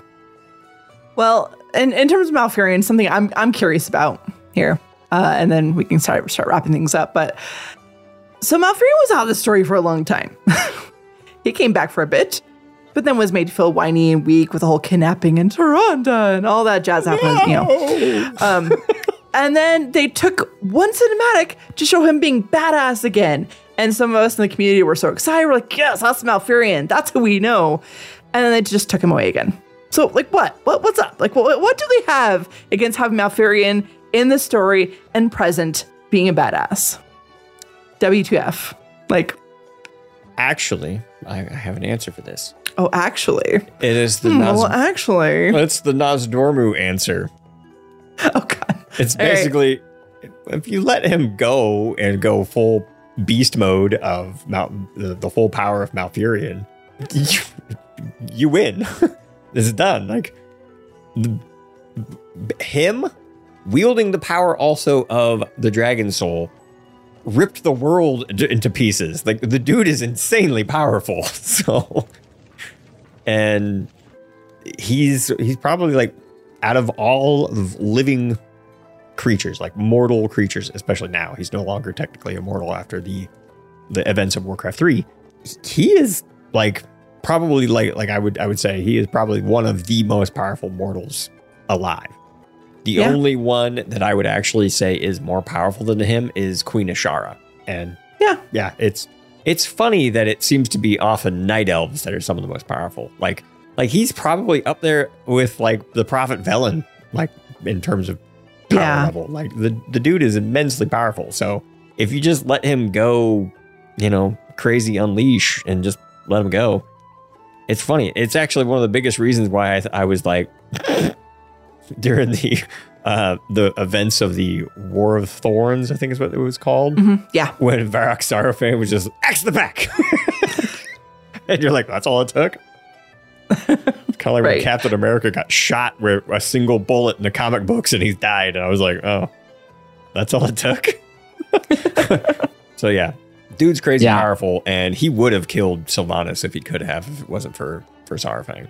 So yeah, I think that's my main thing is the lore team, right? The story team, when they're coming up with it, I think they have to play very carefully to not allow him to basically just fix everything for us, because it's supposed to be a game. We're supposed to be the big heroes, not him. Right. I agree. I don't think they really know what to do with him because of that. Like, he has so much power, so that what they did in Legion in Val'sharah when he was kidnapped, everyone went, no, that wouldn't happen. Like, he's so powerful.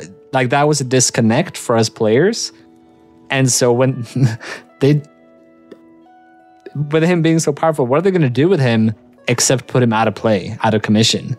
And it'll be interesting to see how they deal with powerful characters when the aspects eventually, I assume, get their power back, because they're like some of the most powerful beings on Azeroth. Yeah, for sure. Like, they were before like Cataclysm, they were all very much like, oh, we're not really dealing with mortals. Like, that was their deal. That's like with the Wrathgate, they didn't help out because, like, no, we're here to watch. And that's like literally what Alexstrasza said when asked, hey, can you come help us? She's like, nah, that ain't us. And then in Cataclysm that changed because it's Deathwing. So it'll be are they just gonna return to that? Like, we're just watchers?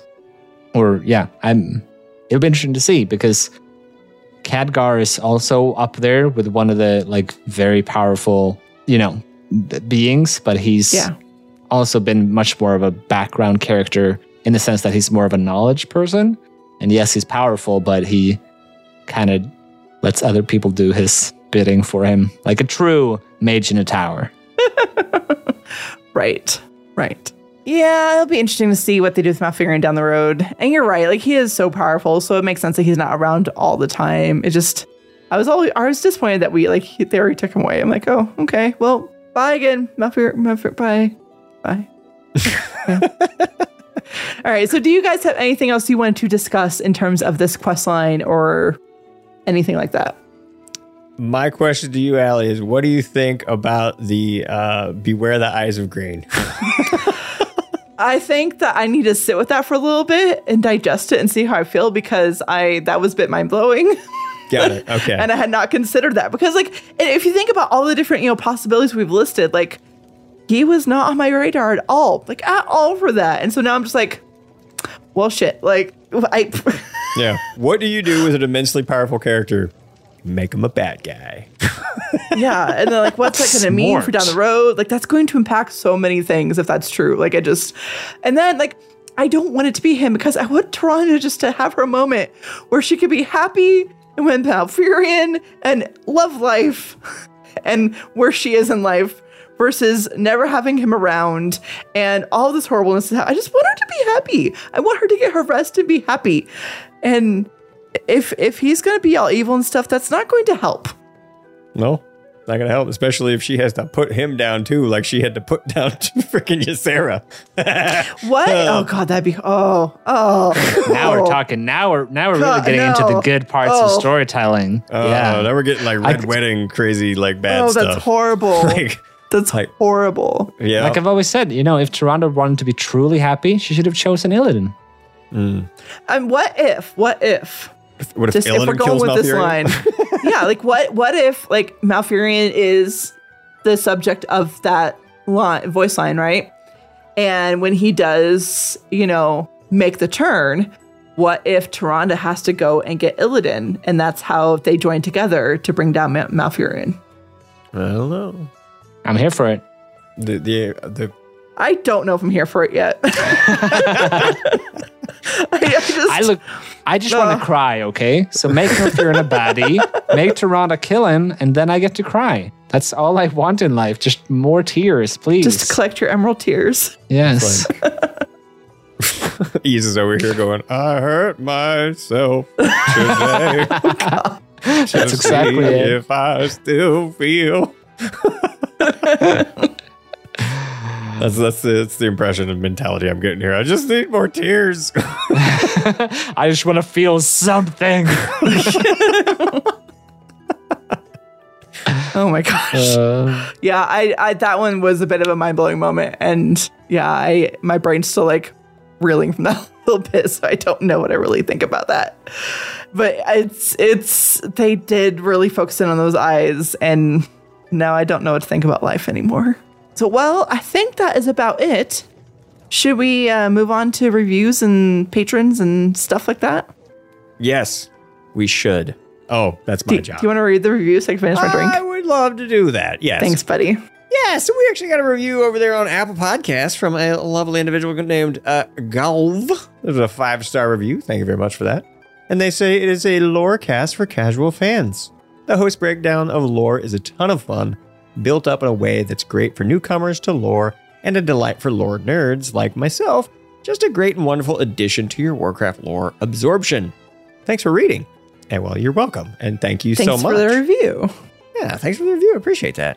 And speaking of a big thank you, it is also now my job to say thank you so much to all you wonderful, bright, and beautiful patrons, which, if people were listening to me, you should be getting some messages on social media or something of people saying, hey, thanks so much for being a patron of one of my favorite shows. I appreciate that.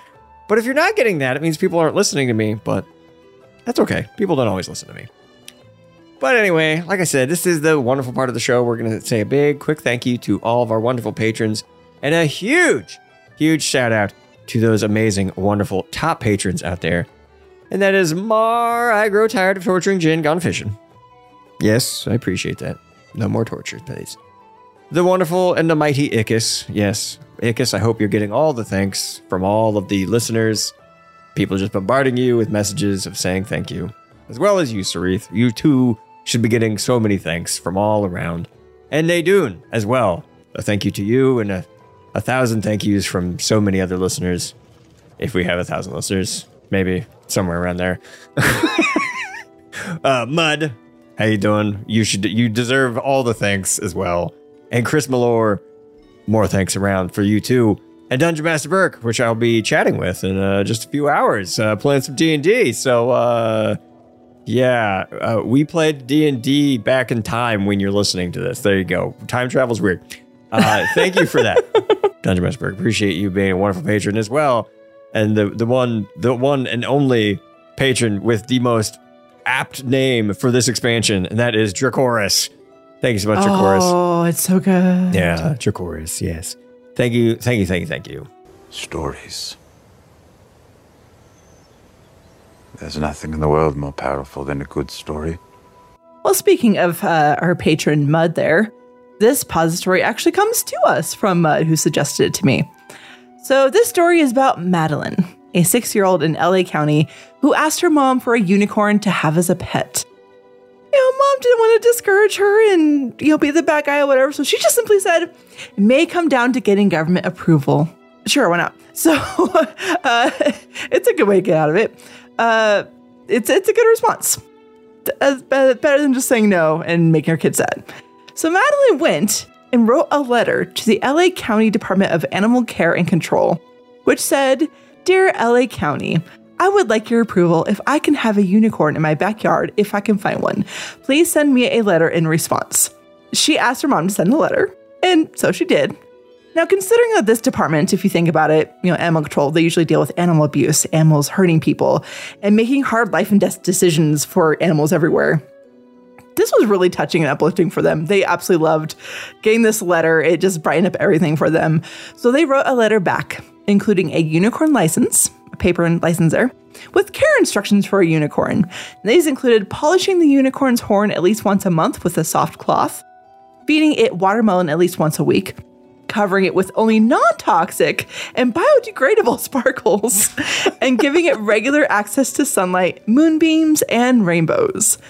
And they even got a toy unicorn for her and made a custom tag to keep on the unicorn's collar. And that's amazing. Right? At the time of this article, the kiddo, Madeline hadn't actually gotten this response yet. They were planning on going to animal control themselves, and they got her a toy unicorn and an actual one of those metal tags you put on a dog with their code and everything. They did that for the unicorn as well, and it was really, really sweet. This is beautiful. There you go. I love it. It's really sweet. I hope, I don't know if there's a follow-up somewhere with a video of her reaction and stuff. I'd have to go look, but that's pretty awesome. It's very cute. Love it. I want a unicorn now. Well, just make sure that you cover it with non-toxic and biodegradable sparkles. It's very important. I love that part. Yes. I feel like if you had written this letter in Scotland, they may have told you no. Be like, no, that is the state animal. They are protected. You may not own them. That's right. That's right. So they'd be like, I'm sorry. I understand why you appreciate the unicorn and we love it, but no, they're a beautiful and majestic creature. They should be left in nature where they belong. Don't mess with them. Unicorns do not appreciate captivity. I feel like the Scottish would take this very seriously. I can see that. But anyway, before we go, Ease, tell the fine listeners where they can find you online. That I can do. You can find me most commonly on Twitter. That's at Tweets with Ease. So as if I was tweeting, Tweets with Ease. You can also find me on YouTube and Twitch sometimes at Gaming with Ease. Just youtube.com/Gaming with Ease, and same for Twitch. You can find Realm Maintenance at Realm Podcast on Twitter and on all the podcast catchers that you could ever imagine. And same with Wrath Babies, which is simply at Wrath Babies on Twitter. And thank you guys so much for having me. It was a blast. I'm so happy I could join you guys. It was fun. Thank you so much for joining us. Yeah, this is wonderful. We should do it again sometime. I'd be down. Just reach out and I'll be here. Maybe get a unicorn or two. I don't know. At least 2, or I won't come. Right. Oh, that's his price. You're pricey. 2 unicorns. I am. Thank you so much for listening to Live, Laugh, Lore. If you have a topic or a question you'd like us to discuss, send us an email at livelaughlorecast@gmail.com. If you want to support us on Patreon, you can do so by going to patreon.com/livelaughlore, and you can keep the show going for as little as $1 an episode. You can watch Ali live on Twitch Sunday nights over at twitch.tv/Aliandris. And you can watch Jin Monday nights at twitch.tv/JinsJoint. You can also follow the show on Twitter at live_laugh_lore. You can follow Jin on Twitter at JinsJoint, and you can follow Ali at AliAndersK. Meanwhile, be kind and take care.